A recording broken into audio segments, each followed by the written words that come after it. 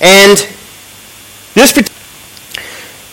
in this series, we have one simple goal, and that is to help every believer understand that God has acted to give you a new life in Christ.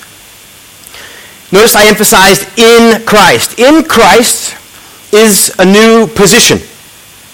Before you were outside of Christ, but when you believed in Jesus, you were brought into Christ.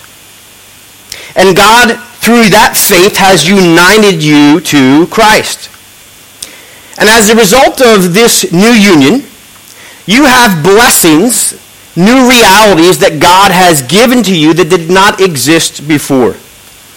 So in this 5-part series, we're looking at 5 specific blessings, 5 realities that are true of all of those who are in Christ.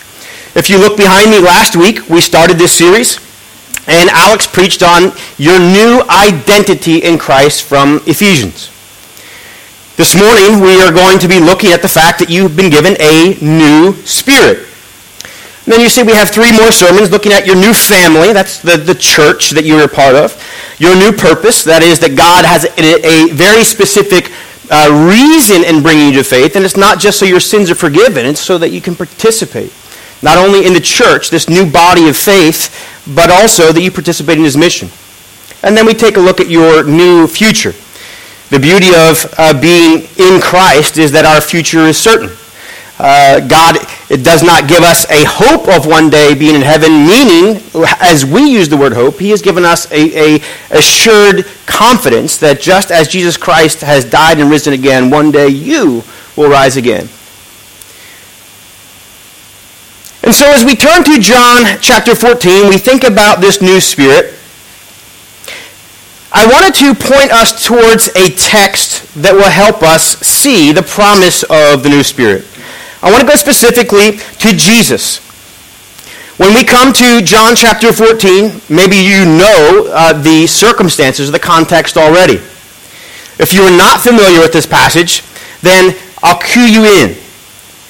John 13 through 17 is all one account of Jesus' very last night with his disciples before his death.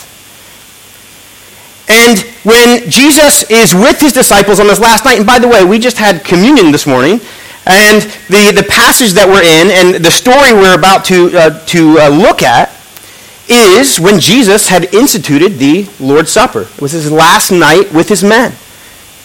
And during this last time, this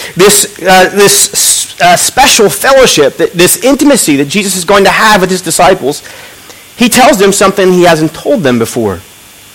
And he tells them in John 13:33, he says, "Little children, yet a little while, and I'm with you. You will seek me.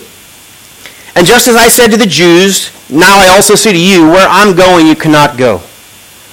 For the first time, Jesus tells his disciples that in just a little while, he will no longer be with them. They'll be looking for him, they'll seek him, and they won't be able to find him. Now this causes Peter some concern. Remember Peter's response? John 13:36 to 37. Peter says, "Lord, where are you going?" And Jesus says to him, "Peter, where I'm going, you cannot follow." You need to feel the weight of what Jesus said to his disciples. This is their last night with him.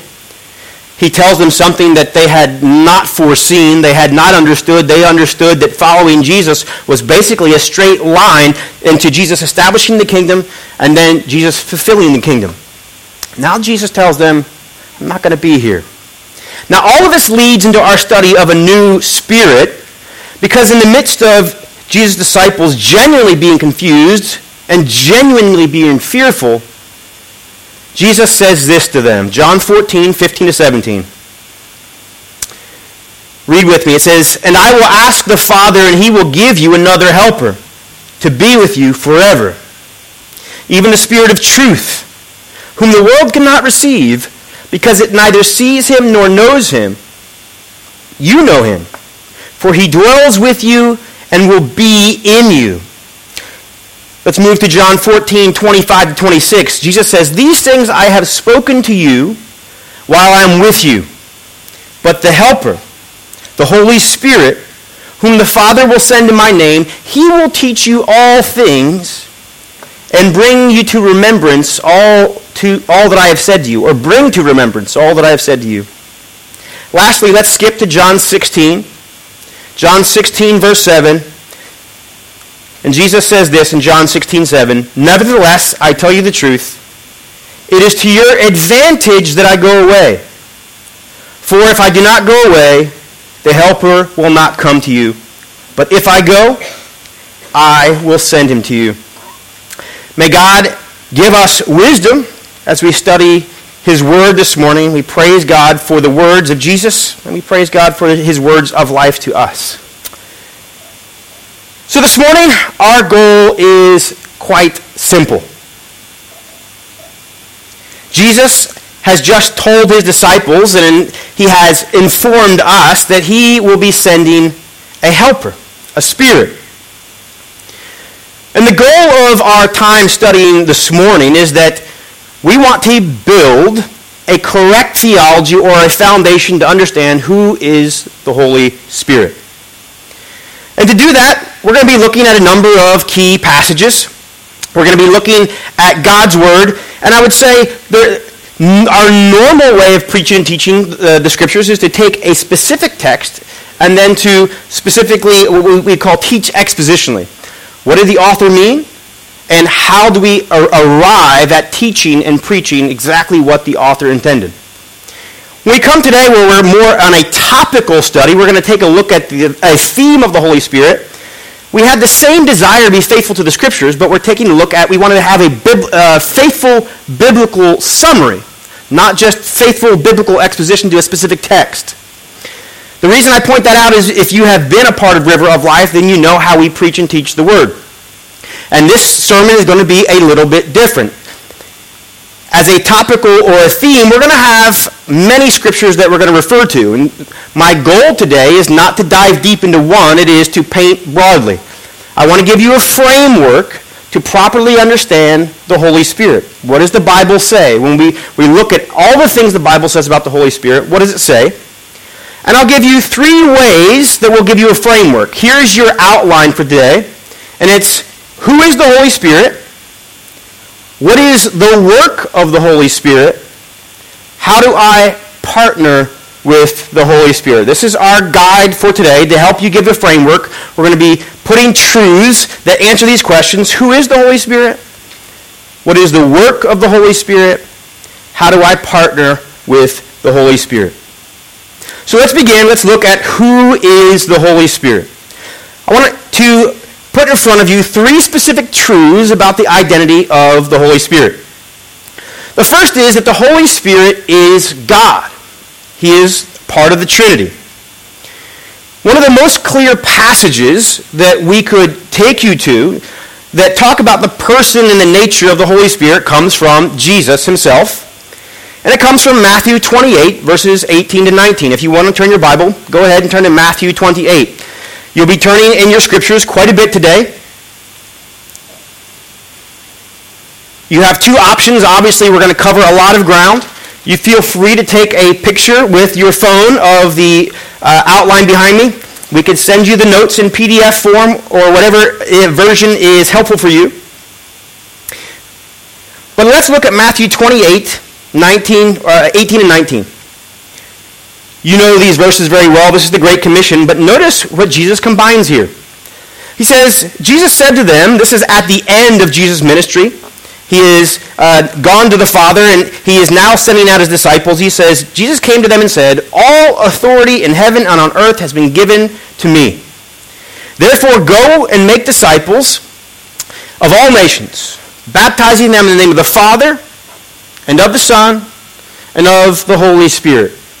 One of the clearest references to the fact that the Holy Spirit is God, and God speaking of, or Jesus speaking of God as Trinity, is the Great Commission right here, where we see Jesus say, go and make disciples, baptizing them in the name of the Father, the Son, and the Holy Spirit. And so we see Jesus clearly teach about the Trinity, and he clearly treats the Holy Spirit as a person in the Godhead. In Paul, turn to 2 Corinthians 13 to 14. Paul speaks to the Holy Spirit in a very similar way. 2 Corinthians 13, verse 14. And notice this Trinitarian statement that Paul uses here in Corinthians. Trinitarian, when I use that word, if that is unfamiliar to you, Trinitarian simply means a tri-unity, a three in one. It's a word that we use to describe the nature of God. Here's what Paul says to the Corinthians: the grace of the Lord Jesus Christ and the love of God, he's speaking of the Father, and the fellowship of the Holy Spirit be with you all. Paul, in his writings, often references the work of the Father, the Son, and the Holy Spirit. And here, in his, in a sense, a blessing or a prayer for the Corinthians, we see Paul say, the grace of the Lord Jesus Christ, the love of God, and the fellowship of the Holy Spirit. Here's all I want you to see. Note clearly that the Holy Spirit is a person. The reason I say that is because there's a lot of theology today that is not treating the Holy Spirit as a person, but is treating him more like a power of God. More like the fact that he's just outpouring of God's blessing on our lives. Is that when we want to see miracles, when we want to see God act, we pray for him to pour out his Holy Spirit, as if the Holy Spirit is some kind of thing, this force, this blessing, this miraculous power that God pours out. But that's never how the Scriptures speak of the Holy Spirit. The Scriptures speak of the Holy Spirit as God himself and as a person. He is not an impersonal force. He is God, equal to God the Father and equal to God the Son. First point of building a healthy theology, the Holy Spirit is God and he is a person.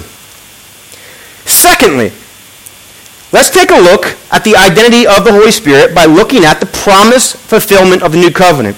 Emil has already spoken about the new covenant as he introduced communion. And we need to see that the Holy Spirit, when we talk about who he is the fulfillment of what we call the new covenant. Now, when we say new covenant, maybe if you're tracking with me, your mind is thinking, well, what was the old covenant? Anybody go there? Anybody alive this morning? There we go. All right. If there's a new covenant, that means there must have been an old covenant. And the question that should come to your mind is, why is there an old covenant? Why is there a new covenant? Is the new covenant better than the old covenant? Can you just choose which one you want to be a part of?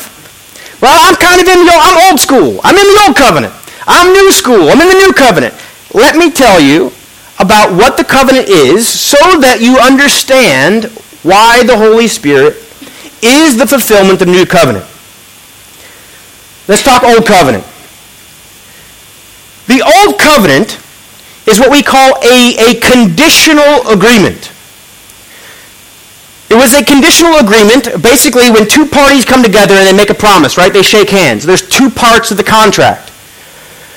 When we talk about the Old Covenant was given to Israel. We often think of the giving of the Ten Commandments, right? Is that in your mind? Mount Sinai, the giving of the Ten Commandments. This is what the Bible calls the Old Covenant. The Old Covenant was a conditional covenant. That means that God made certain promises to Israel, and Israel had certain regulations or certain stipulations that they had to fulfill. And the Bible calls these blessings and curses. If Israel walked in God's ways, they would be blessed. If Israel did not follow God's ways, they would be punished and judged. And Israel was punished and judged. That's a conditional covenant. God's covenant, the old covenant, was not like we think of what God is doing in Jesus Christ. We'll get there in a second. It was conditional. God called Israel to himself. He gave them his rules, and he said, if you walk in my ways, this will be your blessing. You will stay in the land. I will give you food and rain, or rain for your food. I will bless your offspring, and that you will grow, that you will stay in the land. You will be protected from your enemies. And we know the end of the story. We know that Israel eventually was swept out of the land. The Bible says that basically the land vomited them out because of their great sins. They began to worship other idols. They began to disobey. So, the old covenant was conditional. And when we come to the new covenant, God does something that is completely unexpected. It's because God moves from a conditional covenant. Basically, if you do this, I will do this. I will bless if you will walk in my ways. The new covenant makes an unconditional promise that God will forgive us our sins, that God will be our God, and that God will help us follow him. Let's read for ourselves about the new covenant, Ezekiel 36, verses 25 to 27. When we talk about the new covenant, we primarily find the new covenant in Jeremiah and in Ezekiel. We're going to look at a passage from Ezekiel. Ezekiel 36, verses 25 to 27. Listen to the new covenant. I will sprinkle clean water on you, and you shall be clean from all your uncleanness. And from all of your idols I will cleanse you. And I will give you a new heart. By the way, take a look at all of the things that God is going to do. Remember I told you the first covenant was conditional. Look at all the things that God is going to do. We noticed, I will sprinkle clean water on you. I will cleanse you from your idols. Now he says, I will give you a new heart. And here's where it connects with our passage today. And a new spirit I will put within you. I will remove your heart of stone from your flesh and give you a heart of flesh. And I will put my spirit within you and cause you to walk in my statutes and be careful to obey my rules.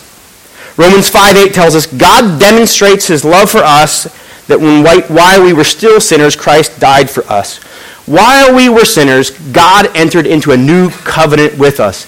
Nothing that we did deserved the new covenant. But God in his graciousness did away with the old covenant, recognizing that the old covenant, and by the way, just so you know, the old covenant was never supposed to produce salvation. It never could. God's plan was never for the old covenant to bring about the salvation of his people. The old covenant was to show that no one can save themselves. Romans 3 will explain when Paul writes his great thesis on salvation and the gospel, he points out everybody is guilty. Nobody can keep the law. Galatians chapter 3 gives us the image. It says we were held under custody by the law until the time was fulfilled, until God determined to enact the new covenant. And so the old covenant was, in a sense, it was holding God's people in relationship with him until God, in his wisdom, would send Jesus to enact the new covenant. Okay? So the Holy Spirit, if you notice right there it says, I will put my spirit within you and cause you to walk in my statutes. The promise that we see in Ezekiel 36 is the very same spirit that we see Jesus promising his disciples in John chapter 14 and John 16.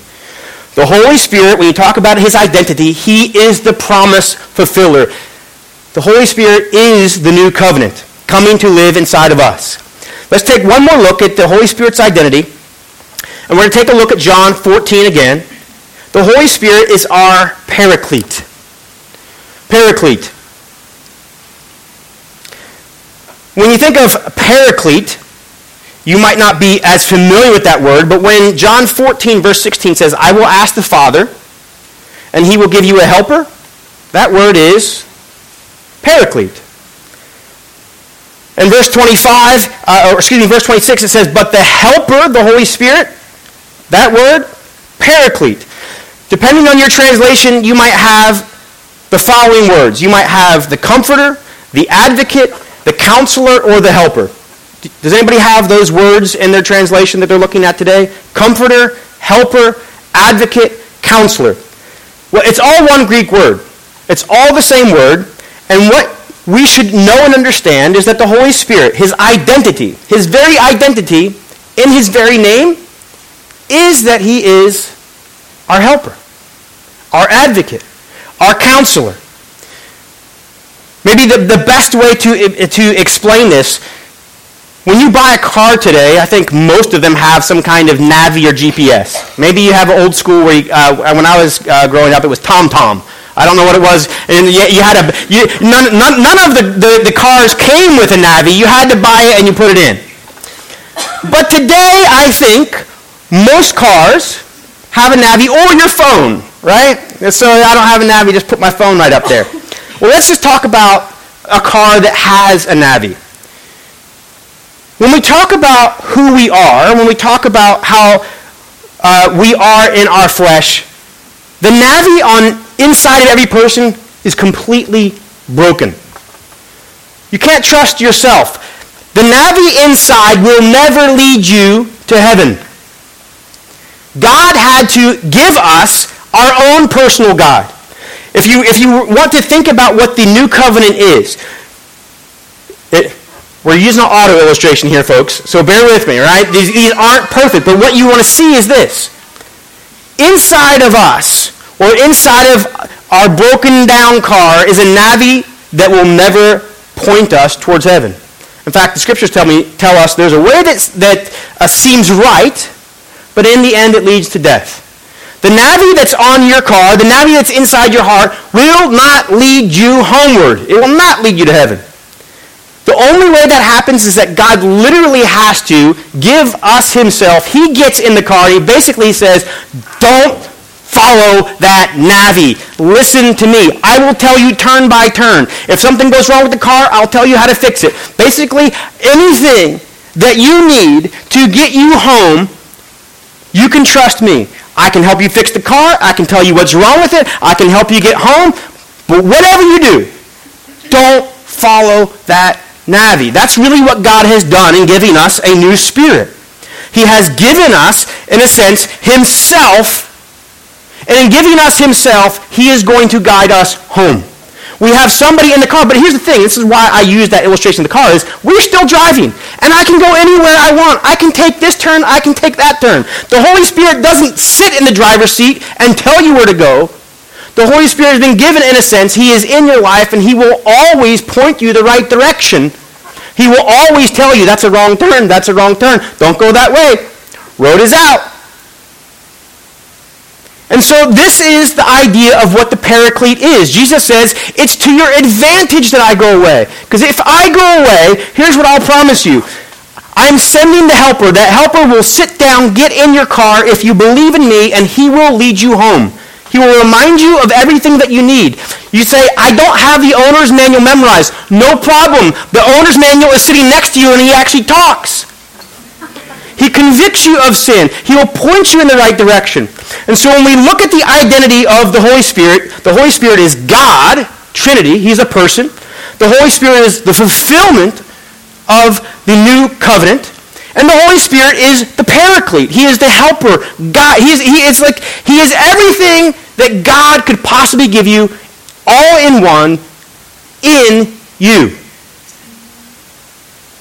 But here's where that car illustration is helpful. He doesn't get in the driver's seat.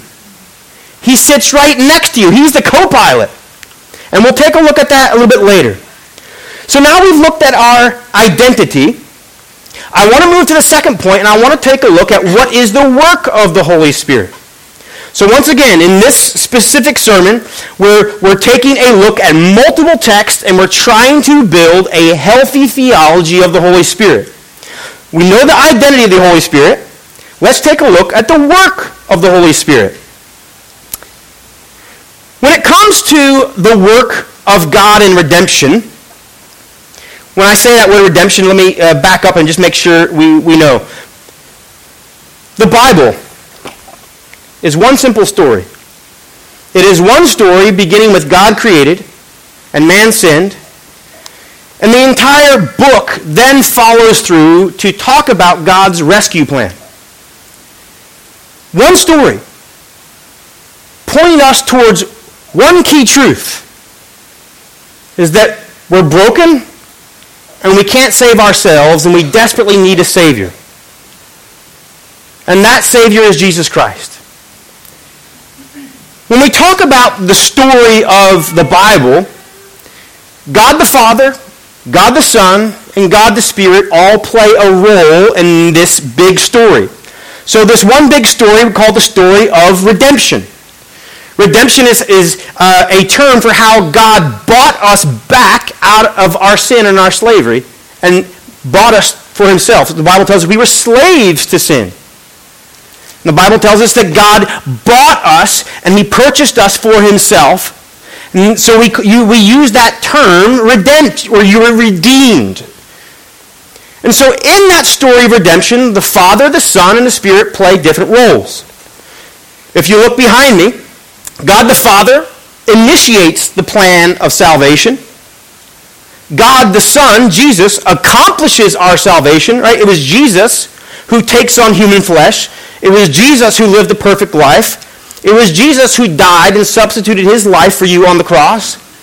And it's Jesus' resurrection that gives us confidence that sin hasn't just in theory been dealt with, but God raising Jesus from the dead shows us that sin has actually been dealt with. Your sin is forgiven. The penalty of sins is broken, and we see that Jesus' resurrection makes clear that God has accepted Jesus' payment. So what about the Spirit? Well, the Spirit applies the gift of salvation to all of those given to Christ. The Holy Spirit applies. So the Father is the one who has initiated the plan of salvation. The Son is the one who has accomplished your salvation. There is no salvation if Jesus doesn't die on the cross. The Holy Spirit is the one that God sent to work out his plan of salvation. And so let's focus in specifically on the Holy Spirit's role of how he works out that salvation. I want to take a look specifically at how the Holy Spirit from start to finish works out your salvation, past, present, and future. So let's look at the past. If you are in Christ today, remember that in Christ is very specific language. I'm using it very specifically, very technically, because this is a new position the Scriptures tell us that we have. In Christ. So if you are in Christ today, it was the work of the Holy Spirit who brought about your salvation. The Holy Spirit works to convict the world of sin. Let's look at John 16, 7 to 8. Going back to a passage that we had looked at earlier, same chapter, Jesus tells his disciples this. John 16, 7 to 8, "Nevertheless, I tell you the truth. It is to your advantage that I go away. For if I do not go away, the Helper will not come to you. But if I go, I will send him to you." Notice what verse 8 says. "When he comes, he will convict the world concerning sin and righteousness and judgment." How is it that you come to have conviction about sin, to have a conviction of the fact that you are not righteous and that God is perfectly righteous? How is it that God works in your life a healthy fear of judgment? When I say healthy, what I mean is that instead of simply fearing God, that you run to God, recognizing that God's judgment is real. And yet his promises are true as well. So the Holy Spirit, very clearly in John 16, 7 to 8, is the one who works to bring about conviction of sin.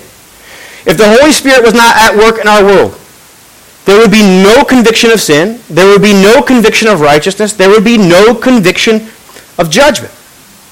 That's the work of the Holy Spirit. The Scriptures also tell us that the Holy Spirit causes us to be born again. This is a classic passage. This is John 3, verses 3 to 6. You know the story. More than likely, you might not know the text. This is the story of Nicodemus. Starting in verse 3, John 3, verses 3 to 6, Jesus answered him, "Truly, truly, I say to you, unless one is born again, he cannot see the kingdom of God." Notice that word, born again. Nicodemus said to him, "How can a man be born when he's old? Can he enter a second time into his mother's womb and be born?" Jesus answers, Truly, truly, I say to you, unless one is born of water and the Spirit, he cannot enter the kingdom of God. That which is born of flesh is flesh.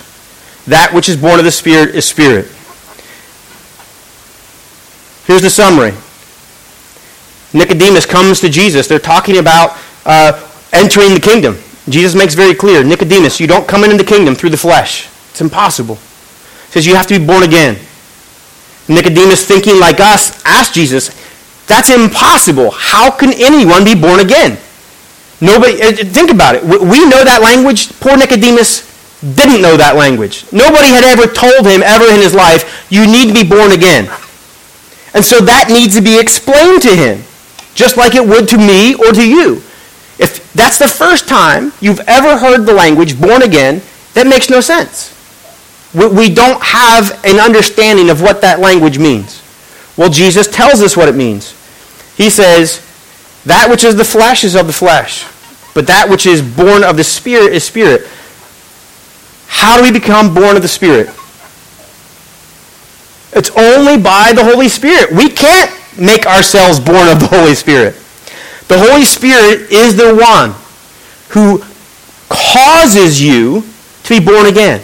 Remember when we looked at the language of the New Covenant? Was any of that language dependent upon you? No. God says, I will make a covenant. I will take out your heart of stone. I will give you a heart of flesh. And I will make a new covenant. When you look at this language, can we cause ourselves to be born again? No. We're flesh. Then what can cause us to be born again? The Holy Spirit. So the first thing that we see, the work of the Holy Spirit in regard to salvation, the Holy Spirit convicts the world of sin and judgment and righteousness. The Holy Spirit causes us to be born again. Now, if you're thinking, oh, I don't know, Sam. Can you give me another verse? Yes. 1 Peter 3, 1, 3 to 4. This is what it says. Blessed be the God and Father of our Lord Jesus Christ, according to his great mercy. Here's the next phrase. He has caused us to be born again to a living hope through the resurrection of Jesus Christ from the dead, to an inheritance that is imperishable, undefiled, unfading, kept in heaven for you. Theologically, how does this work? God causes you to be born again. How? Through the Holy Spirit. Let's take a look at how the Holy Spirit is working out your salvation. If the Holy Spirit is the one who brings about your salvation, let's talk about sanctification. This is in the present. So if you are in Christ, it is the Holy Spirit who is working to bring about your sanctification. There's another word that you might not be familiar with. What does sanctification mean? Sanctification, in simple terms, is the Holy Spirit working in you to make you holy, or to make you more like Christ, to make you more like his Son. The language that we see in Romans 8:29 is said to be conformed to the image of your Son. That is what God is doing. In bringing you to faith, God is working to conform you to the image of his Son. So when we use the word sanctification, that's all it means, is God's work in you to move you towards faith, to move you towards love, to move you towards maturity, to move you towards living and loving more like Jesus. Now, where's the scripture that helps us see the work of sanctification? It's the same one. One of the best verses we can look at is Ezekiel 36, the New Covenant. Ezekiel 36, 25 to 27, I want us to go there again. And I want us to look exactly just at the end. It says, and I will put my spirit within you. And notice this language again. It says, and cause you to walk in my statutes and be careful to obey my rules. How is the Holy Spirit working? The Holy Spirit works. God takes out your heart of stone. When it talks about your heart of stone, what is a heart of stone? The Bible tells us that what happens because of sin is that our heart becomes hard. And we no longer become responsive to God. In fact, if you know this in your own daily life, right? Have you ever gotten angry with a person? I'm sure we all have. And we have a witness here in the front. Lisa was the first person. Lisa was the only one that would be willing to mention that yes, God is working the sanctification process. When you get angry, simple test. Does your heart tend to grow more loving, kind, and affectionate? Do your words grow more gentle, and are you more patient? Or is the opposite true? Is that when you harden your heart, when you make decisions that are hurting somebody else, we see that the natural effect is there's a hardening effect. And God tells us that this is what's happening with sin. That when we choose sin, that our hearts are becoming harder and harder against God. And so God has taken steps to remove our heart of stone and to give us a heart of flesh. And in addition to giving us that heart of flesh, it says that the Holy Spirit will cause you to walk in my statutes and be careful to obey my rules. And so how is the Holy Spirit working out our sanctification? Our sanctification is being worked out because the Holy Spirit is working to make us sensitive to sin, to say no to sin, and to be able to say yes to God. How does he do that? I already told you, he's not in the driver's seat. He doesn't tell you where to go. But God gives us in the Holy Spirit a conscience to say, that is the wrong way. Don't do this. Right? And so now, to sin, we actually have to step over the Holy Spirit. Because we have a conscience that tells us this is not the will of God. God's word has said this is wrong. And so the Holy Spirit is constantly reminding us. Let's move to the future. How is the Holy Spirit working out the plan of redemption in your life? Let's look at the future. All of those who are in Christ, that is, all who are in whom the Holy Spirit is working, he's working to bring us into God's glory. It's what we call glorification. We've taken a look at three things. In the past, salvation. In the present, sanctification. In the future, glorification. What's that word glorification? Glorification simply means the moment where God brings you in to his eternal kingdom. The moment that you die, or the moment that Jesus comes back, either one, where God brings you safely into his eternal kingdom to experience all of the blessings that God has promised you. That is what glorification is. Ephesians 1, let's look at verses 11 to 14. And we're going to take a look at how the Spirit moves us towards glorification. It says, in him we have obtained an inheritance, having been predestined according to the purpose of him who works all things according to the counsel of his will, so that we, who were the first to hope in Christ, might be the praise of his glory. In him you also, when you heard the word of truth, the gospel of your salvation, and believed in him, here is where we specifically see the Holy Spirit working. You were sealed with the promise of the Holy Spirit, who is the guarantee of our inheritance until we acquire possession of it to the praise of his glory. Here's the illustration. I'll take the word directly from the text. How many of you have made a down payment before? Down payment. Okay. A down payment is basically earnest money. Let's say we are buying a car or buying a house, or we're entering some kind of contract where we're going to exchange money, or we're going to exchange something of value for something that we're purchasing, right? So a down payment, let's say, we'll put it with the house. I'm buying a house here in Germany.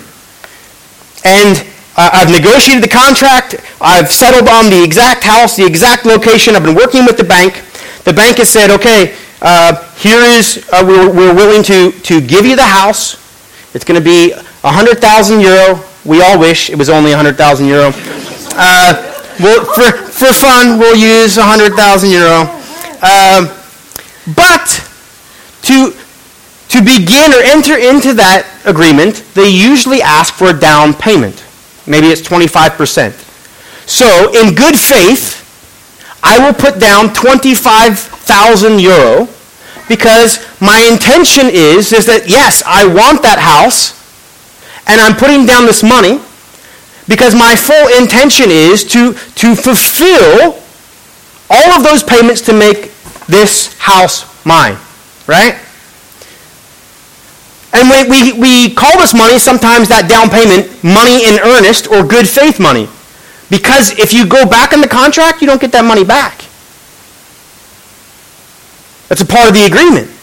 If you said you're going to buy the house and you put the money down, that down payment you don't get back if you go back on the contract. Very interestingly, the Bible says the Holy Spirit is God's down payment on your life, that he will bring you all the way home. Glorification. The Holy Spirit, it says, here's the exact words, you were sealed with the promise of the Holy Spirit, who is the guarantee of your inheritance. When you came to faith, God has brought you into his kingdom, and he has promised an inheritance for all of those who are in Christ. What is the down payment on that inheritance? The Holy Spirit. The Holy Spirit has been given to you so that you know God basically put down earnest money. Not only have I promised you salvation in Christ, right now I'm making a deposit, a down payment, and you are receiving the Holy Spirit so that you could know not only now have I been saved, but the Holy Spirit, this GPS that I said, this guide that is getting in the car, will bring me all the way home. God will accomplish your future glorification. So let's quickly summarize the work of the Holy Spirit. The work of the Holy Spirit is in your salvation. He convicts the world of sin. He causes us to be born again. The Holy Spirit's work is in your sanctification. He is literally, according to Ezekiel, causing you or helping you to walk in God's statutes and to obey God's rules. And lastly, the Holy Spirit is involved in your glorification. Is that the Holy Spirit, God doesn't bring us to salvation and basically say, have at it, guys. Get to heaven. Get on it. God brings us to faith, and then he gives us the Holy Spirit to work out our salvation, and then the Holy Spirit is the promised seal of our inheritance, where God is promised, I will bring you all the way to your future glorification. This is the work of the Holy Spirit. Let's lastly quickly look at how you partner with the Holy Spirit. We've been answering these three questions. Who is the Holy Spirit? What is the work of the Holy Spirit? Now we end with how do I partner with the Holy Spirit. Turn to Philippians 2, verses 12 to 13. Because God's word, as we look at this text, is going to reveal an important truth to us. It's the truth that we've talked about already, that the Holy Spirit is not in the driver's seat, he is the passenger. But Philippians 2, verses 12 to 13, show us this partnership and how it works. This is Paul writing. He says, therefore, my beloved, as you have always obeyed, so now, not only in my presence, but also much more in my absence, notice these words, work out your salvation with fear and trembling. For it is God who works in you, both to will and to work for his good pleasure.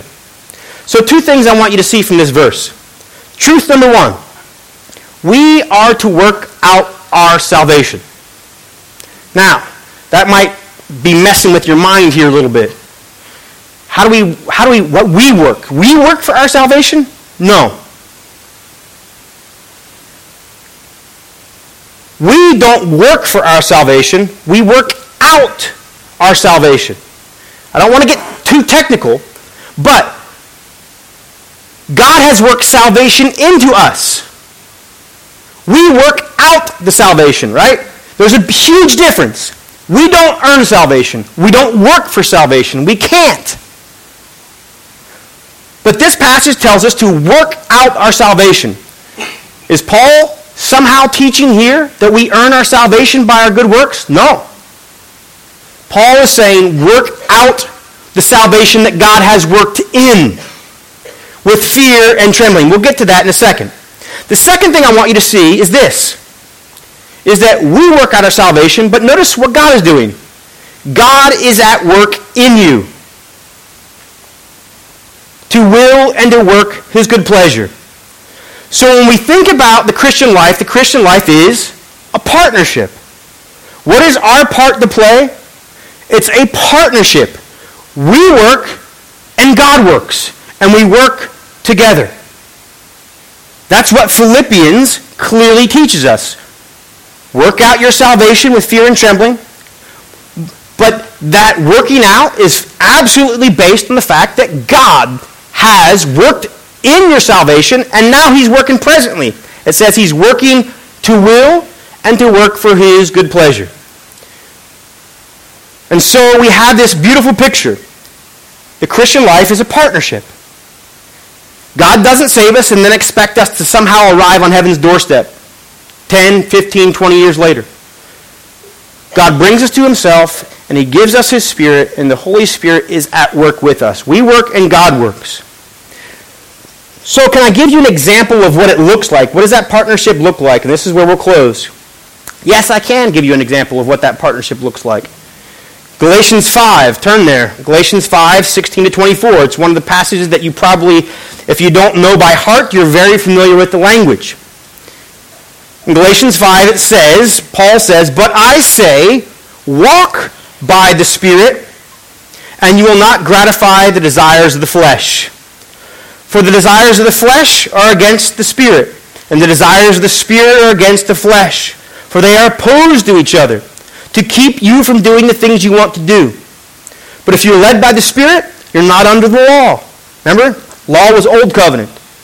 "Now the works of the flesh are evident: sexual immorality, impurity, sensuality, idolatry, sorcery, enmity, strife, jealousy, fits of anger, rivalries, dissensions, divisions, envy, drunkenness, orgies, and things like these. I warn you, as I warned you before, that those who do such things will not inherit the kingdom of God."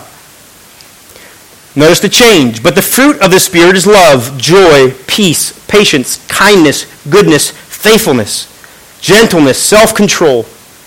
Against such things there is no law, and those who belong to Christ Jesus have crucified the flesh with its passions and desires."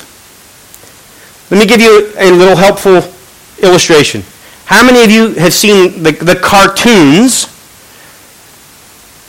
Angel on one shoulder, who's on the other? Who's on the other?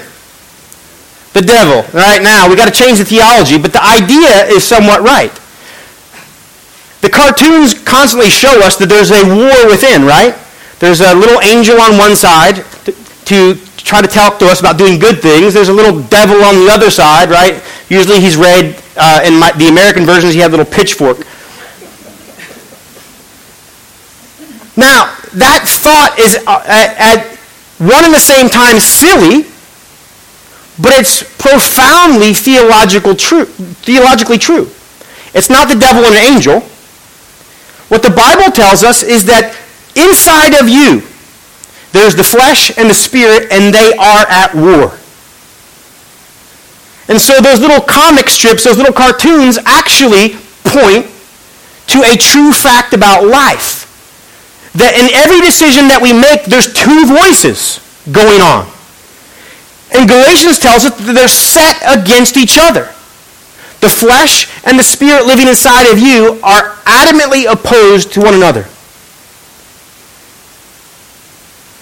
And so what does it look like to partner with the Holy Spirit? Well, the Scriptures make clear that if we walk by the Spirit, we will not gratify the desires of the flesh. It's either or. So think about it like this.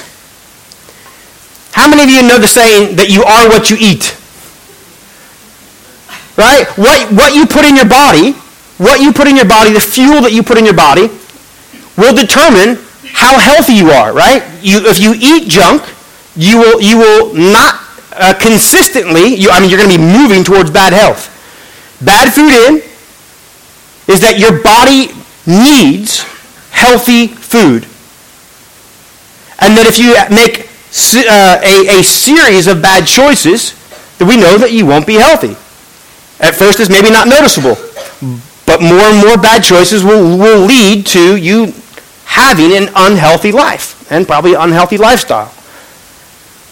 So when we talk about the flesh and the spirit, when God saved you, the old man, the flesh, is still there. But inside of the flesh, God has placed his spirit to help you pursue your salvation, your sanctification, your glorification. And so the Bible simply says, walk in the Spirit. How do you do that? Basically, what you feed will grow. If you feed the Holy Spirit, if you walk in obedience, if you follow God's will, then you will naturally begin to produce the fruits of the Spirit. If you say yes to the flesh, if you say yes to sin, the Bible tells us the exact word it says. Let me look at my notes here. It says, there's works of the flesh or the fruits of the Spirit. Those are your only two choices. Your life produces works of the flesh or fruits of the Spirit. And guess what you get to do in your partnership? You decide who gets fed. Your choices determine whether you are feeding the Spirit and giving the Holy Spirit the fuel to move you towards sanctification, or whether you're choosing the sin that will result in the works of the flesh. And this is how we choose to walk in the Spirit. So let's end our time this morning. As we come to a close, I told you the goal for today is to build a healthy foundation and a framework for you of who the Holy Spirit is, of what are the works of the Holy Spirit, and lastly, how you can partner with the Spirit. Who is God? Or who is the Holy Spirit? He's God. He's the fulfillment of new covenant. He's the Paraclete. What are his works? The Holy Spirit has worked to bring about your salvation. He's working to produce in you sanctification. He will one day completely bring you all the way home and bring about your glorification. How do you partner with the Holy Spirit? You walk in the Spirit. You either choose to feed the Spirit or you choose to feed the flesh. If you're here this morning and you are in Christ, let me just encourage you. May this sermon be an encouragement for you to give praise and glory to an amazing God who has given you not only salvation, he has given you himself to walk out your salvation, and he has promised that one day he will bring you all the way home. This morning, if you are not in Christ, here's my desperate plea.